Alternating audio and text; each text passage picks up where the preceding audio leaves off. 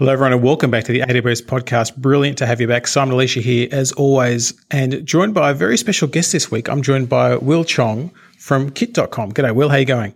Thanks. I'm doing really good. It's good to have you on the show. So you're in New York, and you're a software engineer at Kit, but not just a software engineer. At the start, you were the software engineer. Is that the case? That's right. Yeah. Fantastic. Well, before we launch into your story and what you've done, maybe you could tell us a little bit about what you do at Kit and what Kit does for customers. Yeah. So Kit, we're at kit.com, is a new platform for people to talk about the products that they love to use. So to give you an example, I'm really into coffee, and I've put a lot of time and effort into researching the right gear, like finding the right grinder and the kettle and the pour over dripper that I like. So I've done all that research, and I've saved all my gear into one kit that I can then share with my friends. This has been really useful for influencers on YouTube or Twitch who are already fielding questions about the products that they use.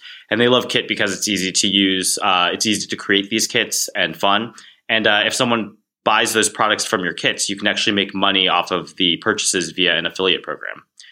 For consumers, we think this is really great because these are authentic and specific recommendations from people whose opinions you trust, like friends or experts in a community or an influencer that you follow. Actually, for an example, like when you first started this podcast, like how did you find the gear that you were using? Good call. So I was doing a lot of searching, a lot of talking. It took a fair bit of time. I probably should have looked at a kit, shouldn't I? Yeah, that's precisely the problem we're trying to solve. We have some great podcasters on, so you should check out their gear. Absolutely. I'm definitely going to check out your coffee kit, that's for sure. Mm-hmm. So Will, we were having a bit of a chat just before the podcast, so we didn't want to sort of get into it too much till we got on the podcast. You've had a really interesting journey in terms of building Kit and the components you used, and obviously the AWS components that you used. It'd be really great to maybe start from where did you kind of, what did day one look like, and what's happened since? Yeah. Okay. So when we got started, I was the only engineer at a company. We're very small. Even now, we're only 5 people, but when we started, we were just 3. And I knew that I wanted a product that was very easy to develop rapidly. We didn't know exactly what we were going to be delivering in terms of a consumer experience, but we wanted to be able to try out a lot of different things early on. I knew that I'd want something that was easy to scale and that I could continuously deliver and be able to monitor and find issues really transparently if there were anything. So I'd used AWS at previous jobs at much larger tech organizations, so I was comfortable with most of this toolchain. And other startups in our office space were also using AWS, so there was a big community to tap into for research. Another great resource we had is our office is only 2 blocks away from the AWS pop-up loft in Soho. So we actually went there to get a lot of advice on our initial deployment pipeline. And so it was really easy to get started. That's handy having the loft around the corner, that's for sure. So tell us from an architectural perspective, what did Kit look like originally? Like how did you start it? So we tried a few different infrastructures with Kit. We kind of settled on not quite monolithic, one API server and one front-end server. The API server is a Scala Play framework. And because I come from a background using microservices, I kind of wanted to keep some of that inspiration. Even though our app is monolithic, I kind of designed it using Scala actors to keep the resources and responsibilities federated, with the hopes that if our tech organization grows at some point, we could move to microservices quite easily, is the hope. Yeah, for sure. Well, it means you've sort of kept your options open, but you haven't had to there is a trade-off when you're using microservices that there's a lot more overhead in managing them. It's a trade-off to try and get some speed. But if you're in a small team trying to build something at early stages, then a monolith is often indicated, as long as you can get yourself out of it later on. Exactly. Yeah. And what about at the data tier? What were some of your decisions there? So we were using a Postgres database for our primary database, and we're using a lot of Redis caching on top of that to keep the performance and the write concerns down. We also use a lot of data analytics on the back end. We are using a product called Metabase, which is also running in AWS on an Elastic Beanstalk. And it's great because it runs right on top of our Postgres instance and makes it really transparent. Even non-technical users can ask questions of the data pretty quickly.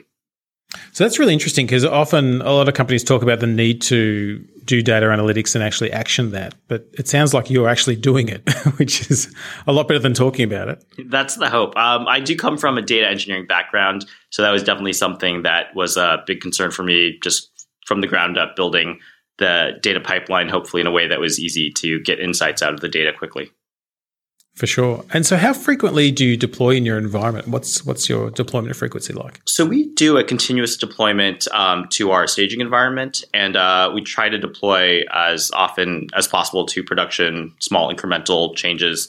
We are using Circle CI for our integration testing, and when those tests pass, they fire off an OpsWorks deploy recipe. We really like OpsWorks because it's really easy to scale your instances and change instance types if you need different types of resources. And our OpsWorks deploy layer brings up our stack on a Docker container using a framework called Doku.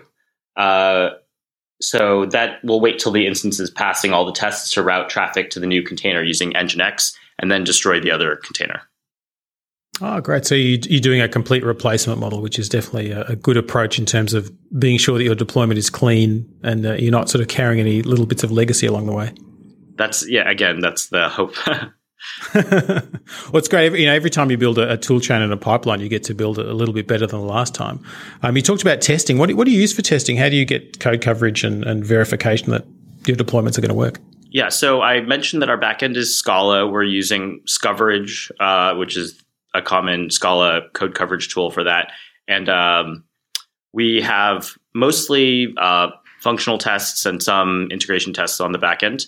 And again, those all run in Circle CI, which can be quite time consuming, but we wanted to make sure that we're dealing with that we have a lot of coverage. Again, this is another concern that is actually really valuable for small teams, that investing in testing is actually really valuable because the testing serves as documentation for future developers. So I feel pretty strongly in writing tests that also serve as documentation for how things will be used.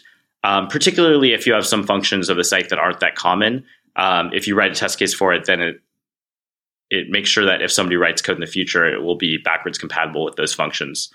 And on the front end, we have an Angular app, and we're using Mocha tests for that. Oh, excellent. Because it's interesting you're talking about testing and the fact that it is documentation. I think test-driven development as a concept is a really positive thing. It's often unnatural because people are like, hey, I just want to start writing code. We'll write some test cases afterwards. But one of the interesting phenomena is that if you write good test cases, you then only write the code to satisfy the test cases, which means you're writing just enough code rather than too much, or trying to code for every conceivable case, which you may never actually see. Right. As I mentioned, I started as a solo developer, and I think that there was this time where, coming from a larger company, it was kind of almost unnerving to write code and then, not have it code reviewed. So in a way, tests kind of were my logical code review. I tried to think of them that way. Absolutely. Keeps you honest when you're developing on your own, that's for sure. That's right. And so the site's a very visual site as well. So are you using S3 for object storage for pictures and stuff like that? Like how does the visual site work? Yeah, we are a very image-heavy site, and we allow users to upload a lot of their own content. So we also wanted our kit pages to have a very editorial feel. So as you notice, there are some large images that load, and that was that poses some challenges around delivering a consistent experience on slower connections and internationally. So we are using CloudFront to distribute our assets globally. And then we're also using Imagix on top of CloudFront for optimizing certain image sizes on certain devices and on certain screens. Fantastic. And so you're using OpsWorks. Are you using some of the scaling capabilities within OpsWorks to cope with different traffic loads? How are you managing that side of things? We're not using dynamic scaling in OpsWorks, and we have had to deal with heavy burst traffic at certain times. For example, some of our Kit creators like Tim Ferriss, for example, have millions of fans. So when they post their kits on YouTube or Twitter, we've had huge spikes in new user signups, social activity on the site, and kit creation. So we have had to be pretty creative about balancing that traffic, reducing unnecessary API calls from the front end using Redux and HTTP caching. And then also we have used Opsworks to scale up dynamically, but it's more reactive right now. Yeah. Well, I guess it's evolving, but certainly having Tim Ferriss on your platform is a good stress test. Yeah, definitely. So obviously you use a whole lot of different services, etc., and you're evolving the site overall. I think you were mentioning you've got something pretty interesting in the works on the Alexa side of things. Yeah, that's right. So up until now, we've really been optimizing the user experience for making kit creation really easily. We've tried to make it, basically we want Kit to be the easiest place to make a list of recommendations and share it. But now that we have a good number of Kit creators on the site creating content on a regular basis, we wanted to invest some time in the consumer experience. And really, we want the ultimate goal of Kit is to be able to answer the question to find the one product that meets your needs. And so one really interesting platform for that we thought was Alexa. Alexa allows skill invocations via keyword, and you can actually now search for Kit products by using Alexa with a skill that we developed. You can say, Alexa, ask Kit to recommend me a standing desk, and it will find the most recommended standing desk in our network and tell you what influencers recommend it. That's fantastic. What a great interactive way to find stuff. So it's taking that concept of search and curated information a whole level further, because you're getting recommendations from people you hold in high regard and can get your answers quickly. Yeah, that's right. I mean, because products are such a part of our everyday life for personal and professional development, we think that, as you mentioned, searching online can be really time consuming and really costly. But in a world of future interfaces like voice and conversational bots, we think that there is a world where you're going to want to get the one product that you need. And we thought that the Alexa skill was kind of a cool place to debut that. Absolutely. Well, look forward to having a bit of a play with that and seeing what it can recommend me, although it sounds like it may become expensive if I start buying a whole lot of podcasting. Yeah. Well, Will, thanks so much for joining us on the podcast today. It's been great to have you here, and all the best with Kit in the future. Thank you. And thanks everyone for listening. We do love to get your feedback. awspodcast@amazon.com. Please tell your friends that the podcast is firing and all sorts of different topics are being covered. We'll do some deep dives in a few weeks' time as well. We've got some black belt tips coming as well, which is all good fun, and more interviews. So until next time, keep on building.